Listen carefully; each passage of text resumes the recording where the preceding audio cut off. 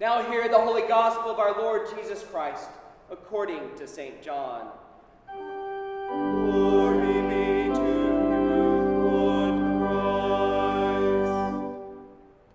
Now, there was a man of the Pharisees named Nicodemus, a ruler of the Jews. This man came to Jesus by night and said to him, "Rabbi, we know that you are a teacher come from God, for no one can do these signs that you do unless God is with him."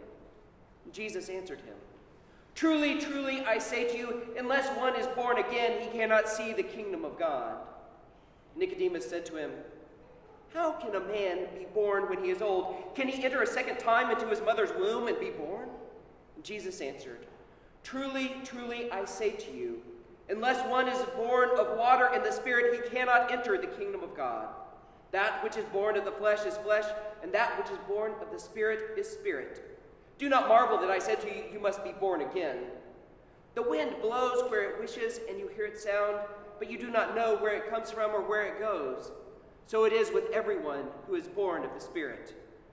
And Nicodemus said to him, "How can these things be?" Jesus answered him, "Are you the teacher of Israel, and yet you do not understand these things? Truly, truly, I say to you, we speak of what we know and bear witness to what we have seen, but you do not receive our testimony. If I have told you earthly things and you do not believe, how can you believe if I tell you heavenly things? No one has ascended into heaven except he who descended from heaven, the Son of Man. And as Moses lifted up the serpent in the wilderness, so must the Son of Man be lifted up, that whoever believes in him may have eternal life. For God so loved the world that he gave his only Son, that whoever believes in him should not perish but have eternal life. For God did not send his Son into the world to condemn the world, but in order that the world might be saved through him. Whoever believes in him is not condemned, but whoever does not believe is condemned already, because he has not believed in the name of the only Son of God. And this is the judgment.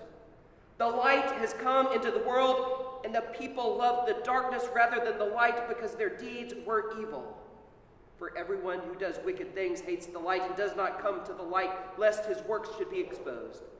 But whoever does what is true comes to the light, so that it may be clearly seen that his works have been carried out in God." The Gospel of our Lord Jesus Christ. Praise to you, Lord Christ. Please be seated.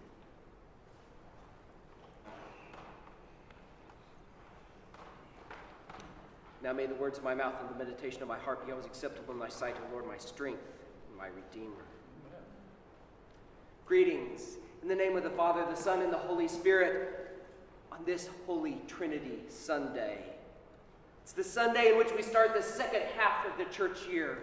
The first half of the church year, beginning in Advent, culminating in Pentecost, walks through the expectation, the incarnation, the ministry, the life, death, resurrection, and ascension of Christ, and the sending of the Holy Spirit.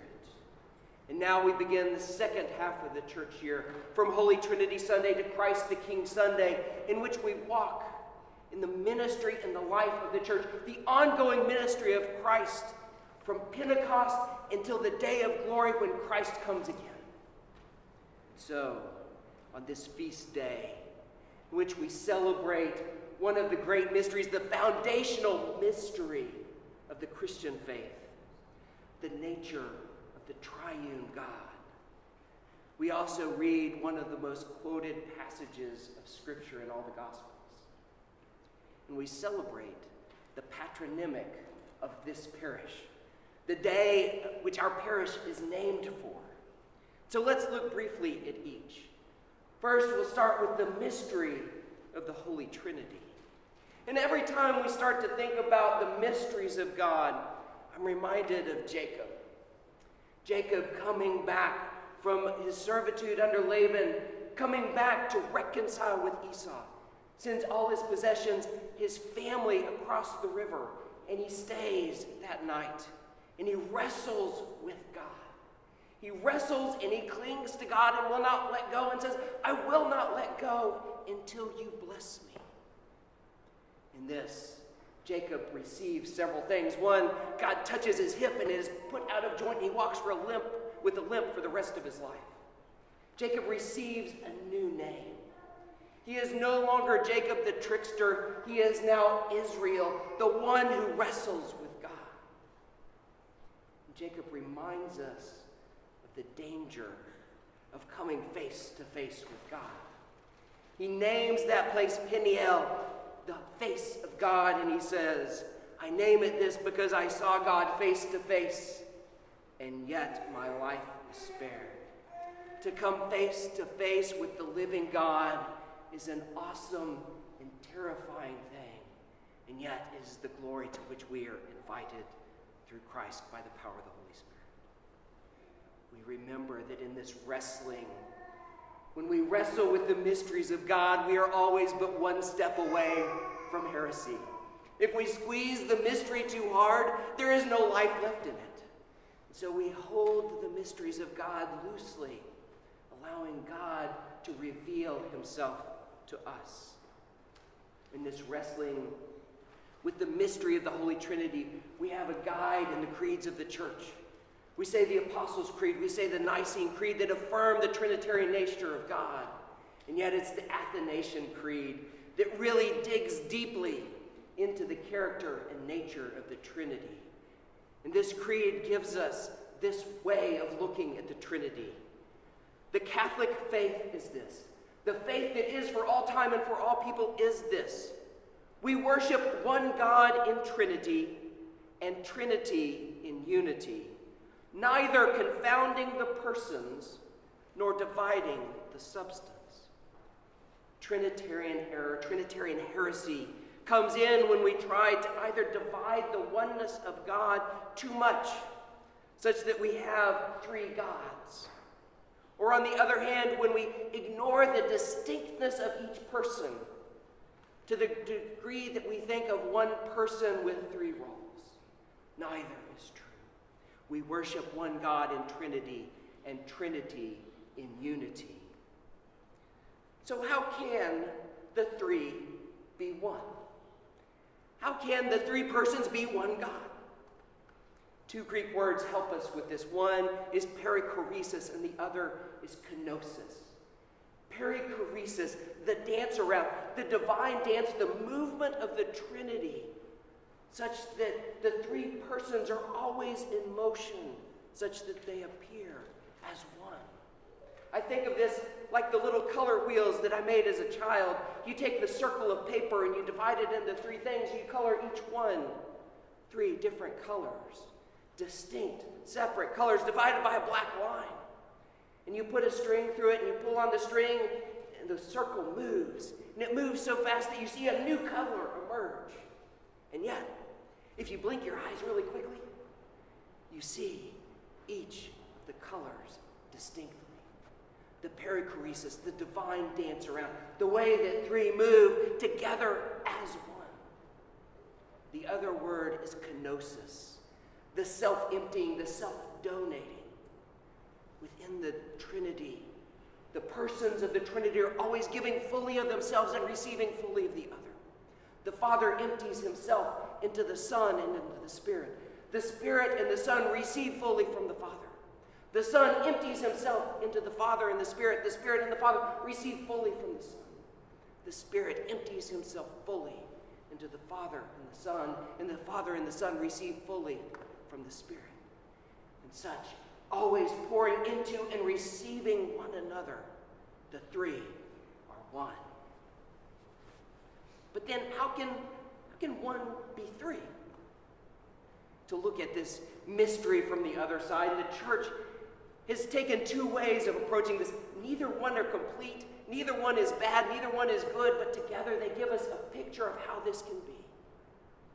In the Greek-speaking church, of the early church, we had the monarchy of the Father, and the Father ever eternal, eternally begets the Son, and from the Father eternally proceeds the Spirit. We could look at that as the Son and the Spirit are the right and left hand of the Father. The Roman side of the church, the Latin-speaking church, looked at it this way. that the Father eternally begets the Son, and the Son loves the Father, and the Father loves the Son.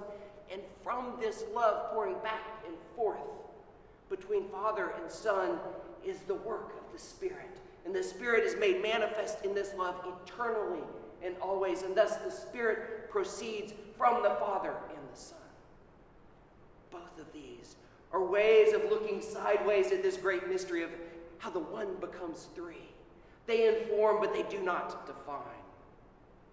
So what should we do with this great mystery? Well, we go where I always go. We go to the prayer book and to the scripture.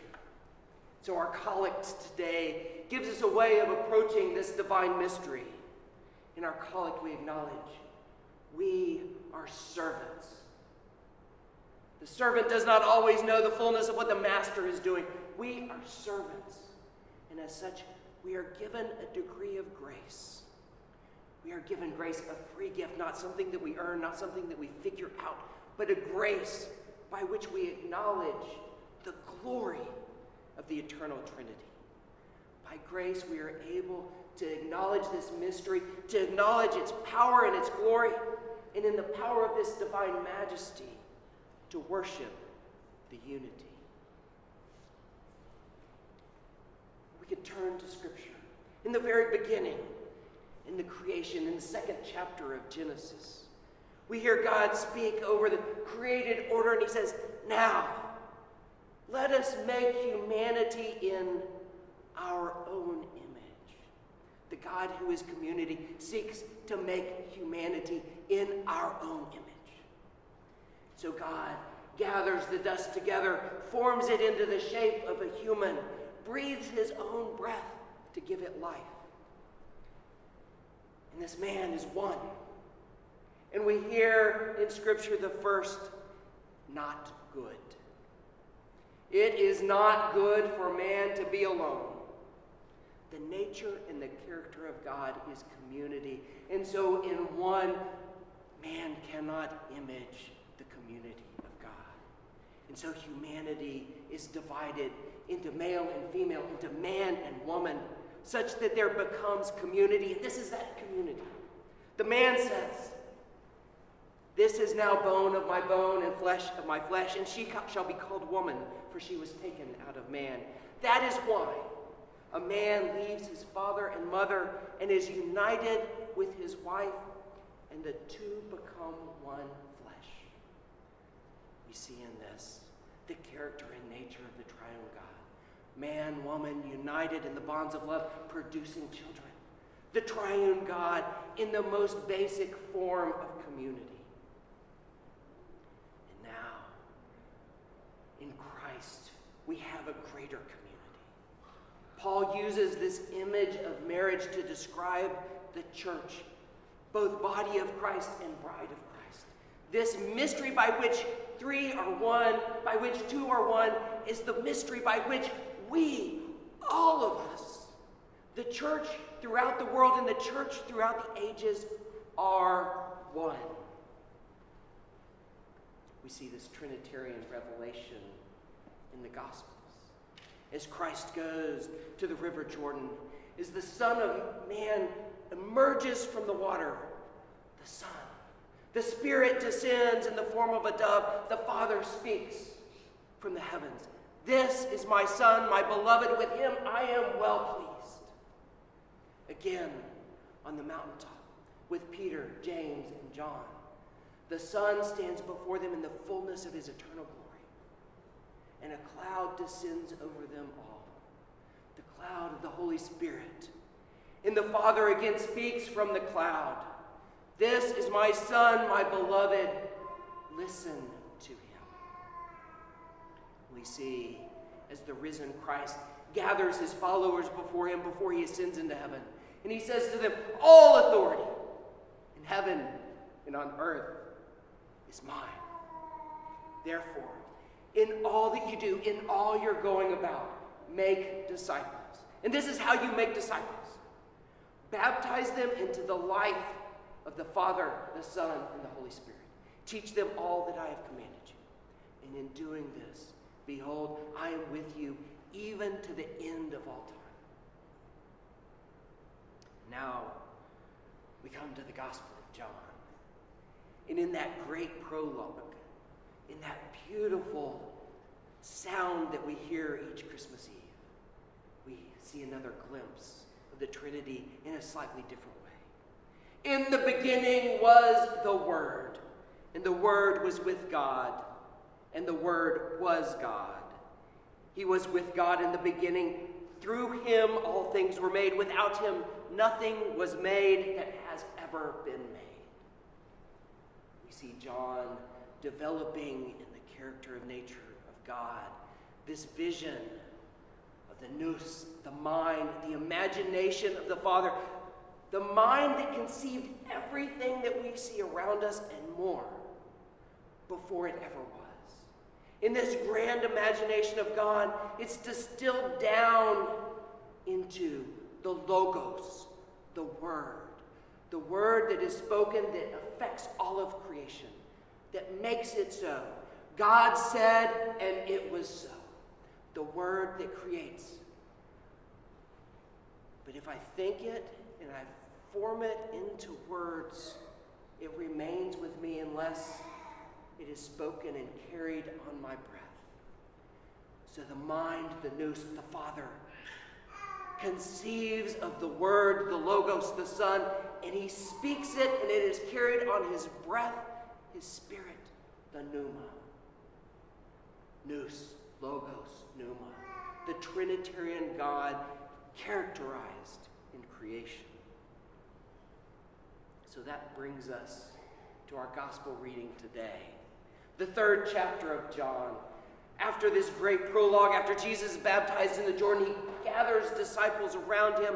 He goes to Cana, and at the wedding feast, he turns water into wine. And now, a Pharisee, a leader of the Jews named Nicodemus, comes and asks Jesus, "Who are you?" It's the same question that John is trying to answer throughout his gospel. Who is this Jesus? See, John has a problem in communicating Jesus, the Son of God, the very essence of God, the one who is God and is with God, to a culture that says there is but one God. We have this conflict between the great prayer of Israel. Hear, O Israel, the Lord your God, the Lord is one. In this image of Father, Son, and Holy Spirit. John wrestles with this throughout the gospel. Nicodemus wrestles with this before Jesus. And Jesus responds not with a direct answer of who he is. Jesus never does that. Instead, he says, in order to enter the kingdom of God, you must be born again by water and by Spirit. Here's Nicodemus, a Pharisee, a ruler of the Jews, a man who is confident in his heritage as one of the chosen of God. And Jesus says, your chosenness by flesh means nothing. You must be born again by Spirit and by water. This is the fulfillment of the prophecy of Ezekiel. For I will take you out of the nations. I will gather you from all the countries and bring you back into your own land. I will sprinkle clean water on you, and you will be clean. I will cleanse you from all your impurities and from all your idols. I will give you a new heart and put a new spirit in you. I will remove from you the heart of stone and give you a heart of flesh. And I will put my spirit in you and move you to follow my decrees and be careful to keep all of my laws. Then you will live in the land that I gave to your ancestors. You will be my people, and I will be your God. See, no longer are the chosen of God the sons of Israel, or even the sons of Abraham. Instead, it is those who are born of the Spirit and of water who are the sons of Spirit, the sons and daughters of God. That is who we are. And then Jesus throws in this comment about the serpents in the wilderness, in this bronze snake that's lifted up on a pole. He's referring to the wandering in the wilderness that we hear in Numbers, and the people grumble and complain about God and about Moses, saying, "Why did you ever bring us out of Egypt? There's no bread, there's no water, and we hate this miserable food, this manna that God gives us, this gift of God that we don't have to work for. We detest even the food of angels." And God sends serpents among them, and many in Israel die, and they come to Moses, and they say, "We have sinned against you, and we have sinned against God. Make this go away." And God says to Moses, craft a serpent of bronze and put it on a tall staff, and whenever anyone is bitten by a snake, they look to it and they will live. And as invariably happens over the next 600 years or so, this symbol of disobedience, judgment, repentance, and salvation becomes for Israel an idol and an object of worship, until Hezekiah, in the midst of his faithful reforms, destroys it. This symbol of disobedience, judgment, and repentance and salvation becomes an object of worship apart from the God it turns their eyes to. Let that sink in for a moment.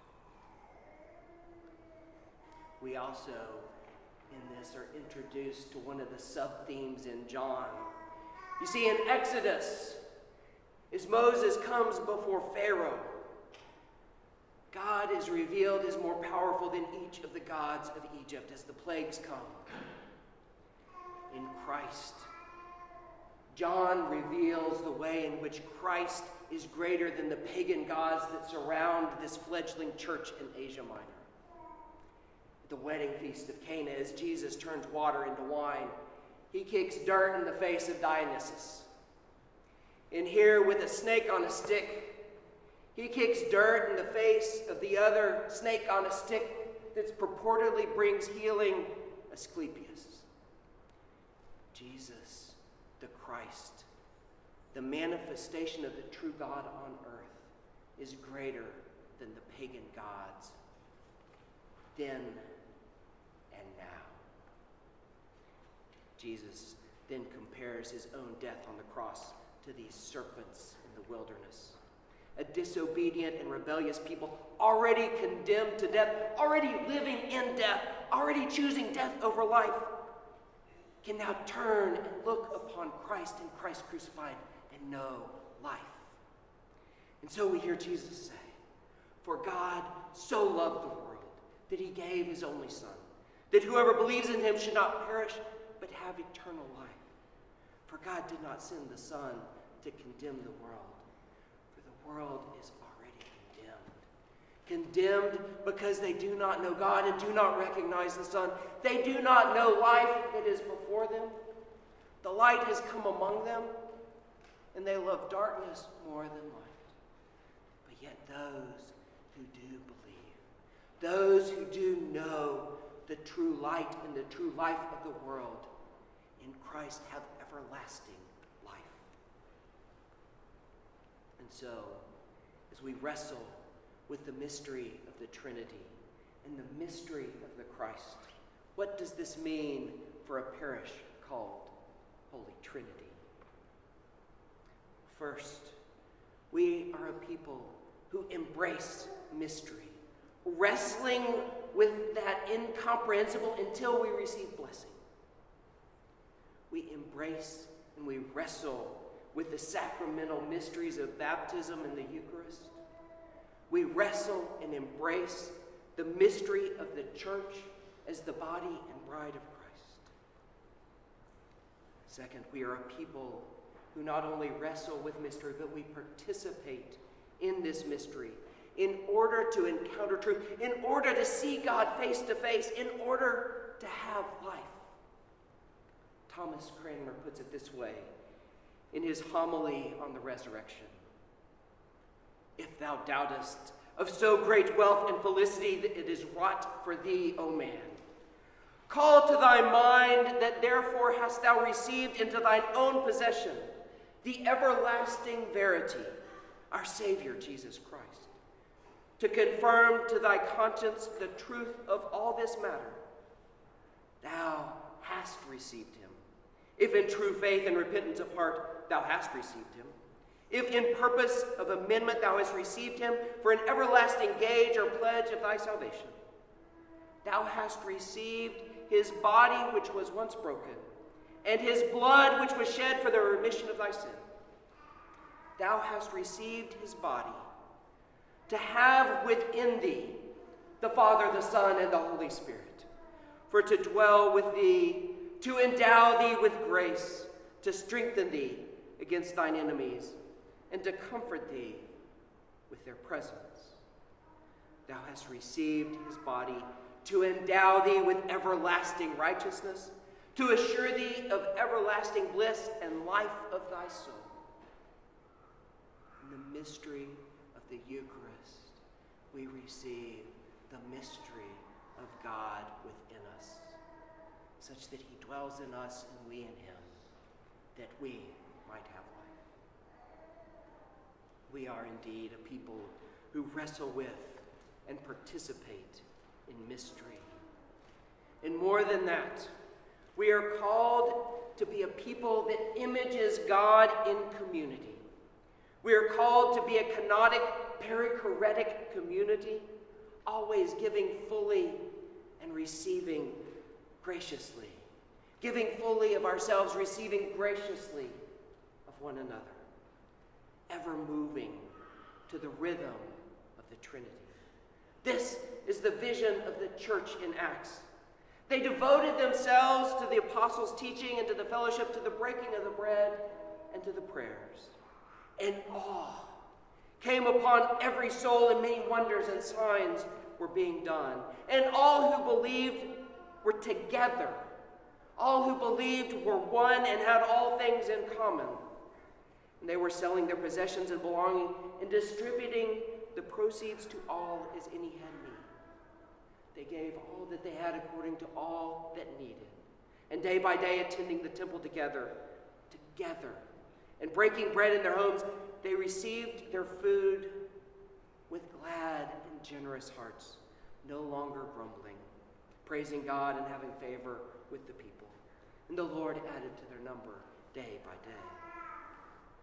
This is the vision of the church in Ephesus. As Paul writes, I, therefore, a prisoner of the Lord, urge you to walk in a manner worthy of the calling to which you have been called, with all humility and gentleness, with patience, bearing with one another in love, eager to maintain the unity of the Spirit in the bond of peace. There is one body and one Spirit, just as you are all called to the one hope that belongs to your call. One Lord, one faith, one baptism, one God and Father of all, who is over all and through all and in all.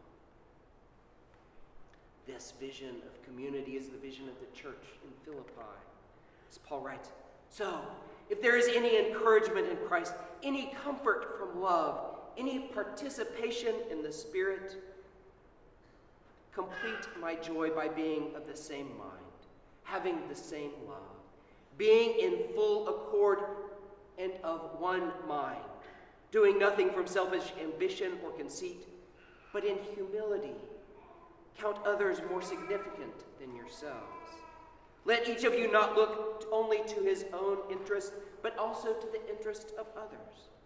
Have this mind among you, which is the mind of Christ, who, though he was in the form of God, did not count equality with God a thing to be grasped, but emptied himself by taking the form of a servant, being born in the likeness of men, by becoming obedient to the point of death, even death on the cross. And therefore God has highly exalted him and bestowed upon him a name that is above all names, so that at the name of Jesus every knee shall bow in heaven, on earth, and under the earth, and every tongue confess that Jesus is the Lord, to the glory of God the Father. You see, this is the vision of the church today. People of all races, kindreds, and nations, all tongues and speech, all ability, all social standing, are one one by the Spirit that makes the Father, the Son, and the Spirit one. We are called to be a church bound together in one God.